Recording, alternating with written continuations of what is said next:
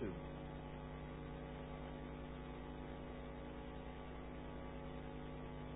Devote yourselves to prayer, being watchful and thankful.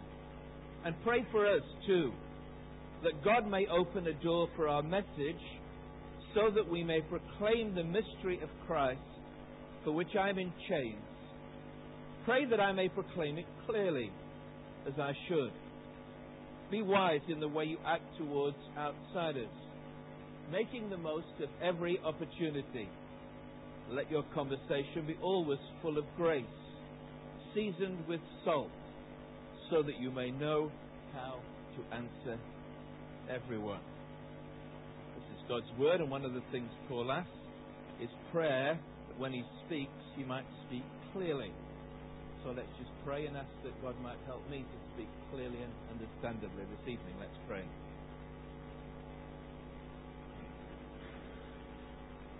Lord, amazingly, you've entrusted the message, the greatest message in the world, to human voices and minds to communicate.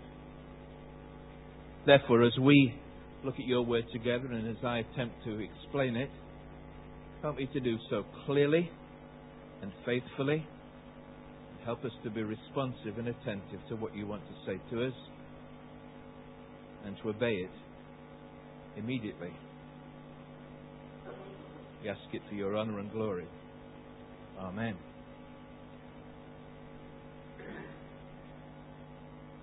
Just for those who are regular worshippers and wonder what's happening, I'm speaking at this point in the service, and then there'll be various things happening afterwards. That's just to let you know, and also so you don't think you're going home quite as early as you thought with me right at the beginning. Hope you've got the Bible open in front of you.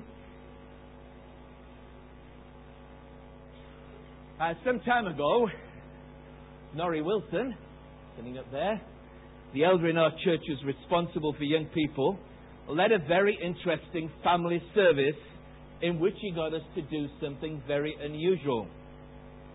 In fact, if you know Norrie, unusual is usual, but this was very unusual, certainly for this church. Everyone in the congregation, it was a full congregation in the morning, about 900 people, we were all given a little slip of paper. And we were all asked to write down on it something we wanted to thank God for. And then all the children went down the aisles and collected up these little bits of paper, and there's a kind of big paper all down the front of the pulpit here. It was sticky tack, I don't know how they did it, but they stuck all these little pieces of paper all over the front of the church here. If you were there, you'll remember it because it was so impressive. It's also actually quite moving as Norrie just picked a few off at random and read the kind of things people wanted to thank God for. And thanksgiving is a vital part, an element of our relationship with God. Prayer and praise go together. We thought about that this morning as we focused on our verse for the year, and I hope that you got one of the cards as you came in. Do take one with you, stick it in an appropriate place to remind you, if you're a regular worshipper in this church particularly, devote yourselves to prayer, being watchful and thankful. Colossians 4, verse 2. What would be equally interesting, and we must do it sometime, would be to pass out little bits of paper. Maybe this evening if we did it. I haven't planned it, so we're not going to. You can relax. But supposing I passed out bits of paper and every one of us here was asked to write what our main prayer request is. What is the one thing you would like God to do for you this evening? What would you want me and all of us to pray for? My prayer request is. Some of the requests would be surprising. Perhaps so painful and personal that you couldn't even write them down, and you've never shared them with anyone else other than God, maybe. The hidden hurt you wish could be healed. The unanswered longing that you wish could be met. The secret sin that you wish you could conquer. The broken relationship that you wish could be restored. So many more things. Many of the requests would not be so surprising, for the needs of the person seem obvious. Health for the sick person, a job for the unemployed person, a friend or even a spouse for the lonely person, money for the needy person, and so on. However, there are some times when we should not pray for the obvious, but for something else. So, for example, what would you pray for a Christian leader who is in prison for preaching the gospel? Seems obvious. Give him a bit of paper and he'll write down, my prayer request is that I may be released from prison to get on with my job. Seems obvious. That is what you may think. But you would be wrong at least in one occasion. The New Testament letter we've just read, from which we've just read, was written to the Christians in the town of Colossae by a Christian leader named Paul, and he wrote it from prison. He was in chains, probably chained literally to a Roman soldier on one or maybe on both sides. And immediately after urging the Christians in Colossae in his letter to devote themselves to prayer, he then adds a personal prayer request for himself and his colleagues. And look what he says in verse 3. And pray for us. And to our surprise, he does not ask them to pray that God may open the door of the prison. But notice what he says in verse 3. And pray for us too, that God may open a door for our message, so that we can proclaim the mystery of Christ, for which I am in chains. And in the verses that follow, his big prayer request is for people, that people may come to hear and understand and believe in Jesus through him and his colleagues and their missionary activities, and through these Colossian Christians and their witness for Christ. And in this coming year, when our focus is on prayer, I want to suggest to you, indeed to urge you, that we likewise devote ourselves to praying for people. And that we also should be praying for people that they may hear and understand and believe the gospel of Jesus Christ. Not just because it is their greatest need, but also, and more importantly, because it is this which will bring the greatest honor and glory to God, and will, according to Jesus himself, bring happiness in heaven. There is rejoicing, said Jesus, before the angels in heaven over one sinner who repents. Luke 15, verse 10. So look with me all closely this evening at Colossians 4, verses 3 to 6.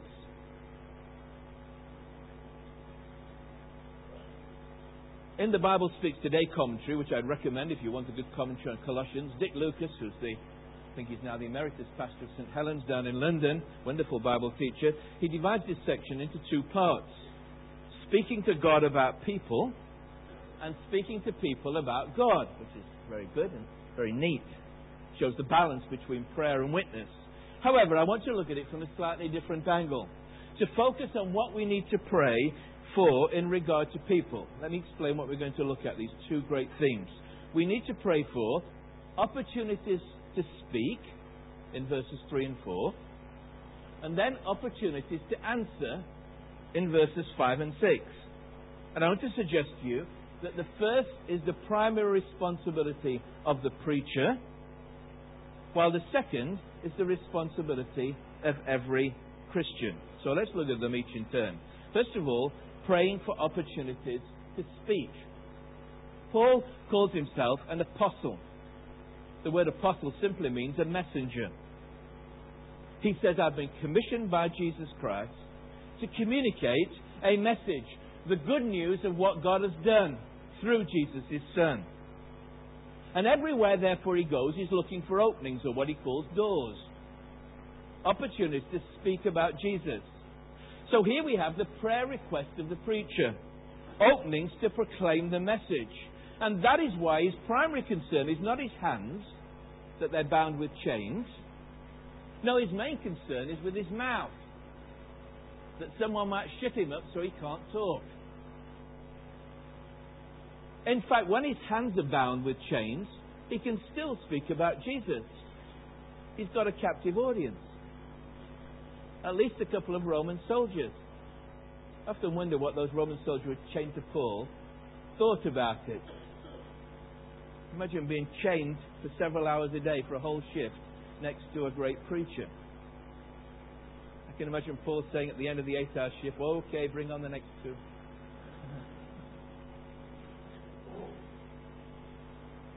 So Paul asked the Colossian Christians to pray for him and his colleagues that God will continue to open doors for the message, opportunities in which they can speak about Jesus. The location is secondary. That's why he's not so bothered about whether he's in prison or not. As long as he can preach, he's happy. As long as he can speak the message, he's content. All that it needs are people who are available and willing to listen to the message about Jesus. And so it is with those who are called to preach the good news of Jesus today.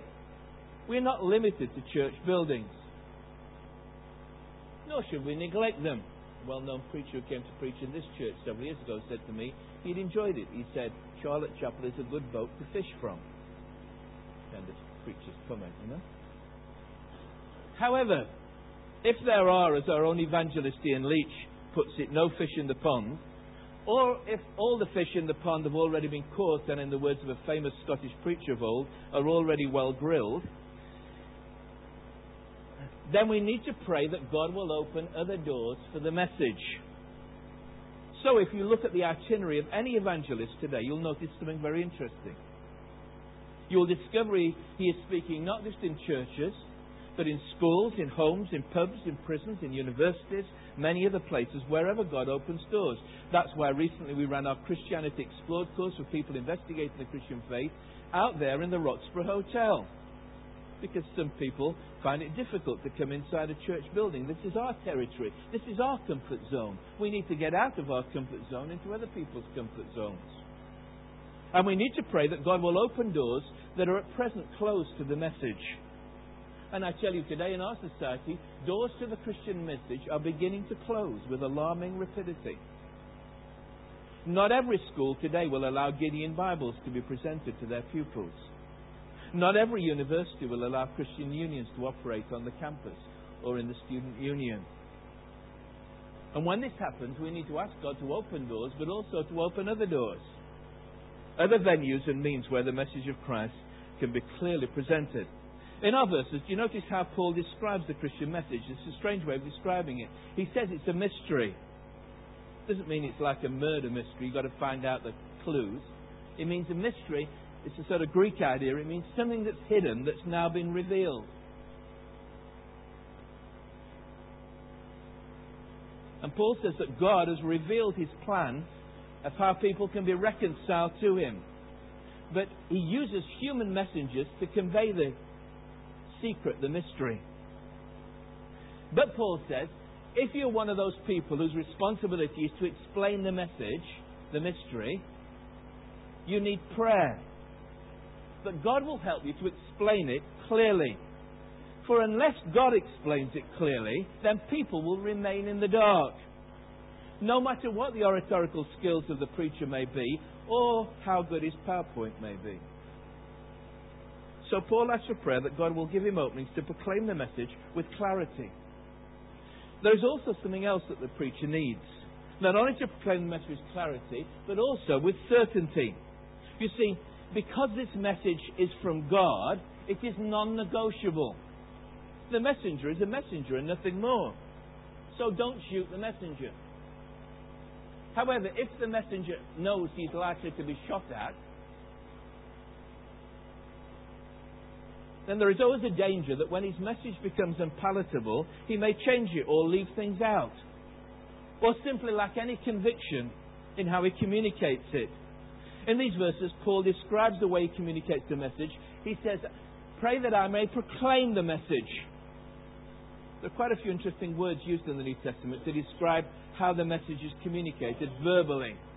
One is the word for a herald blowing a trumpet. Here the word, used twice and only used here by Paul in the New Testament, means to declare something, to speak it out. Paul wants people to hear and understand the message because it is clear, and to accept the message because it comes with certainty, with authority. Now let me be practical, and if you'll allow me, let me be personal. I and John and all those like our evangelist, I see Donald Cormack there, all of us who have a responsibility of proclaiming the message, wherever God opens doors, need your prayers for the same things. For clarity, so that people understand the mystery, and for certainty that they hear it and say, this is not just a message from a man, this is a message that comes from God. We need you to pray for us. That is why before the service, you've probably noticed on the bulletin, and I know most of you have never ever been there, before the service in a little room down there, a group of people, a very small group of people, meet to pray for the preacher at 10 o'clock in the morning, 6 o'clock in the evening. They meet to pray for this service. Before we came in here, people were praying for the preacher. At the same time at 6 o'clock in here, some of the elders of the church were kneeling and praying for me this evening.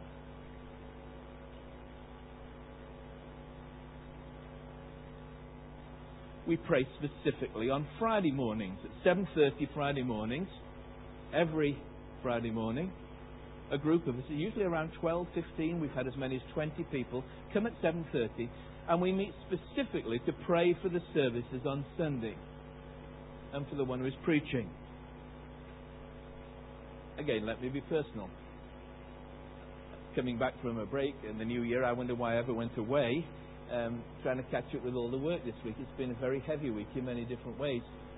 I'm normally well prepared by Friday. Friday morning I came to the prayer meeting. In fact, I was so tired I thought I'll stay in bed this morning. Then I thought, no, I won't. There'll be people praying. I'll get up and pray. So I came with our friends, and I see some of you here this evening. We came together to pray for the service. I tell you, I felt absolutely drained. I had no idea what I was going to preach on this evening other than the verses in front of us. And I don't like being at that point at that time in the week. Several of you prayed intelligently for me that God would help me in the preparation of this message. And God has answered your prayers. And maybe you're not very sure about that. All I can say with certainty is that without those of you who prayed for me, it would have been a lot worse. And maybe if a few more of you had prayed for me, it might be a lot better. You see, the preacher, however gifted or experienced, needs fresh help every time he speaks. Like the people of Israel gathered manna fresh every day. You can't store it up. And you may think, because you come here week after week, oh, these guys just churn it out. Listen, John and I go through agonies every week. We eat, sleep, dream sermons. Asking what God wants to say to us first, and then to you. And once I begin to think I can get through by my own abilities, and once you start thinking that, we are in big trouble. Both preacher and people. So, before you criticize the preacher, ask yourself, did I pray for him? Did I ask God to help him and speak through him? And if so, why didn't God answer my prayer? Maybe in this year, when our focus is on prayer, you might want to commit yourself to one of those meetings. Maybe one before the service. You can get here a little bit early. Pray for 20 minutes, 25 minutes at the most. There is plenty of room. Because some of those who prayed faithfully over many, many years have been promoted to a place where there's no longer any prayer, but only praise. But those in heaven cannot now pray for those on earth. So there are spaces in the prayer meeting. I tell you this, you will get no recognition. But only eternity will tell what the results are of those who pray. And in fact, our Lord said, if everybody knows you're at the prayer meeting, you've got your own reward anyway. Do it in secret. So this is the first prayer request. Pray for opportunities to speak. Pray for the preacher. But the emphasis then shifts in verses 5 and 6. Pray for opportunities to answer. Paul turns look very carefully at what he says. From speaking about himself and his responsibility to proclaim the message about Jesus, to the Colossian Christians and their responsibility to answer, to share the message. And there's a change of word and meaning. Let me read something from Dick Lucas, which again is very helpful. We may describe this difference by saying that while the apostle looks for many opportunities for direct evangelism and teaching, the typical Christian in Colossae is to look for many opportunities for responsive evangelism. So the prayer request for every Christian, if you're a Christian here this evening, your prayer request should be, Lord, give me openings to respond to questions that people ask me. And again, let me read on what Dick Lucas wrote, because I can't say it any better. And I think it's very helpful. He says, if this distinction is a correct one, it immediately commends itself by its sanity and realism. Harm can be done by sincere believing people who feel compelled to preach and testify to those with whom they meet in shop and office, or university, college. Rightly aware of the importance of the message, the sad ignorance of many of their neighbours, the urgency of the times, they plunge in bravely, whatever the temperature.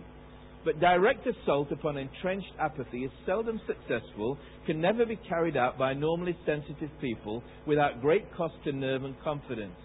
Alas, one consequence of failure in such verbal witnessing is discouragement sufficiently severe at times to lead to disengagement from this part of the battle altogether. And he says that Paul's advice, therefore, is to turn the problem round so that Christians see their responsibilities in a much more promising light. Their privilege simply is to answer everyone. That is to say, they're to respond to the questions of others rather than initiate conversations on leading topics. They're to accept openings rather than making them. And he says this emphatically is not to sound the retreat. Paul evidently believes that opportunities for response and explanation are to be found everywhere. For everyone is looking for the big answers to the questions of life. And Paul evidently believes that believing Christians should be scattered around the world in places where people can come to them for answers. And he says this then removes a strain from conscientious Christians. The pressure to raise certain topics. When you're a new Christian, I can remember this myself. You go in there looking into a place, an office, a school, a college, and you think, right, I'll take my Bible with me to show them who I am. And immediately you start to try and initiate a conversation, look round for likely candidates and people. And he says, in any case, we go to the office to work, not to evangelize. But by being ready and willing to respond, the way is open to a more serene and successful approach to each day's opportunities. It opens the way, too, for a greater dependence on God, leading us, as well as for more relevant and sensitive witness suited to each individual. And remember, when the outsider chooses the time and the topic, what a wonderful opportunity opening it is to give the answer. So here's another practical challenge I'd like to leave with you this week. I'm trying to be as practical as possible. Why not pray this week that God will give you opportunities to answer someone who asks you, as 1 Peter 3:15 puts it, the reason for the hope that you have within you. But in order for this to happen, or at least to increase the likelihood of it happening, something else is vital. Notice before Paul talks about answering anyone in verse 6, look what he says in verse 5. He says, the way that you live and behave must be so different that it will provoke people to ask questions. The prayer request of every Christian should be for openings to respond to questions. But these questions must and can only be provoked by your character. So Paul writes, be wise in the way you act towards outsiders.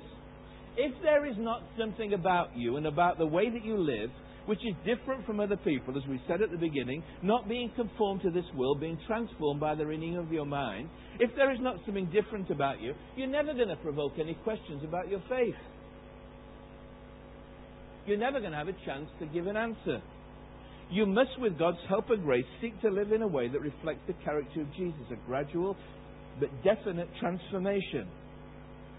And this is not something you can just turn on and off like a tap. It must be consistent. So, as Paul says, you make the most of every opportunity. Many years ago, we used to sing a song. It was entitled, "They Are Watching You." It was a calypso. I'll sing it for you one of these days, but maybe not this evening. And they are watching you. It's not about aliens. The point he was making is that the people we live and work and study with are watching you. One of the verses put it like this, and I've still got the old Youth Praise One hymn book that it's in. And it says, men will look at the life I lead, see the side I take and the things I love. They judge my Lord by my every deed. Lord, set my affections on things above. And then the chorus says, they are watching you, marking all you do, hearing the things you say. Let them see the Saviour as he shines in you. Let his power control you every day. You see, if you're a Christian, people are watching you. You've maybe already found that out. You thought nobody was bothered about your Christian faith until you did something that they thought was wrong for a Christian, and then they jumped straight in and said, aren't you supposed to be a Christian?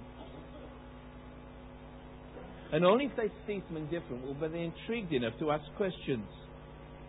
And that leads to a second thing. If we're to have opportunities to answer, and when we have opportunities to answer, we need not just integrity in our character, but also in our conversation.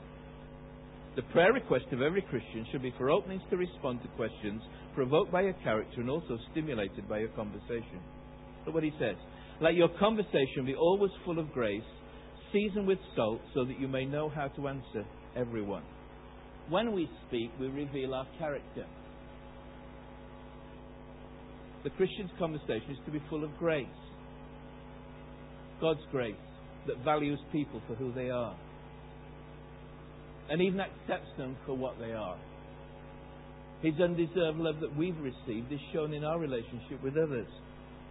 We show them we value them, are interested in them, and love them as Christ loves them. And that kind of intimate care is missing today in our society and in our conversations. And should we think it all sounds a bit bland and insipid, Paul adds that it should be seasoned with salt, compelling interest, arousing attention, rather than being dull and boring.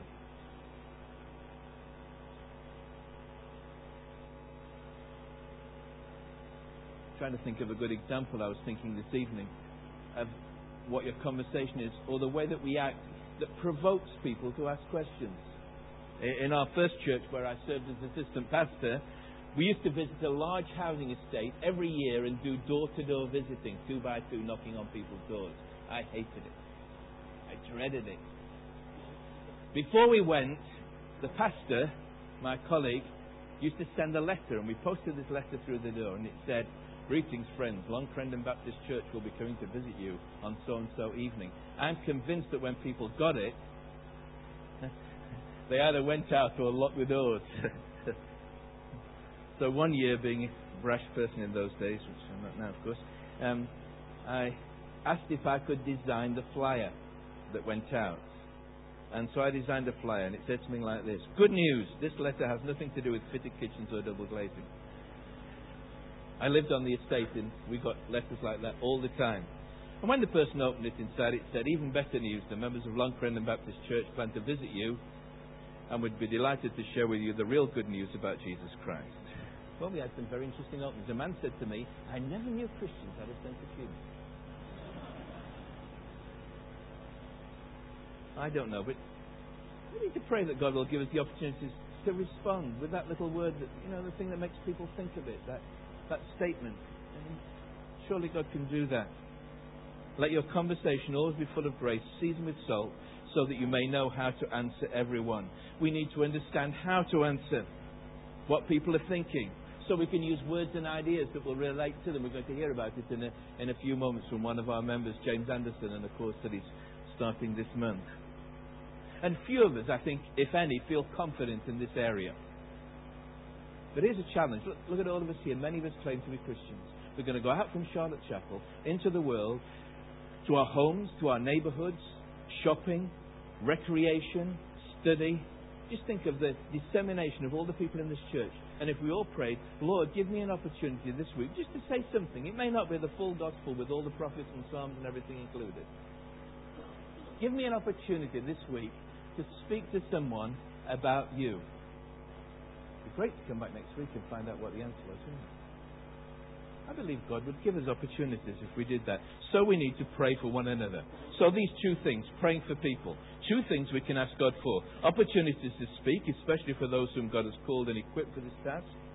opportunities to answer for every Christian. Almost finished, but let me finish where I started. What's your main prayer request?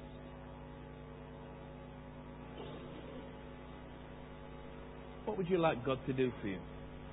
See, there's nothing wrong with asking God for healing, or a job, or a spouse, or a home, or a family, or whatever. There's nothing wrong with asking Him to free you from prison. After all, Paul's fellow apostle Peter was released from prison as the result of a church prayer meeting. However, what is more important is that when we make our prayer requests, we make them in the light of this greater request that God might use us in our experience so that other people might hear and understand and believe in Jesus. Maybe if you pray for healing and God heals you, it will have such an impression on someone that they'll seek Christ. But maybe if you're not healed, God will use your experience of His grace to speak to someone who is also suffering and not healed. Maybe God will use you more to lead people to Christ as a single person than as a married person. As a person without a family rather than one who has the demands of a family. Maybe God knows that you will prove Him more in adversity than in prosperity, and that your testimony will be far more powerful. I don't know what's best for you or me. And that is why I think we would be wiser, like Paul with our prayer requests, to make them but to leave the choice with Him. And to ask Him, whatever the circumstances, to use us as He sees fit, so that through us others might hear and understand and believe in Jesus. And if you've not yet done that, then that's your main request. Your main request should be, Lord, save me. Let's pray.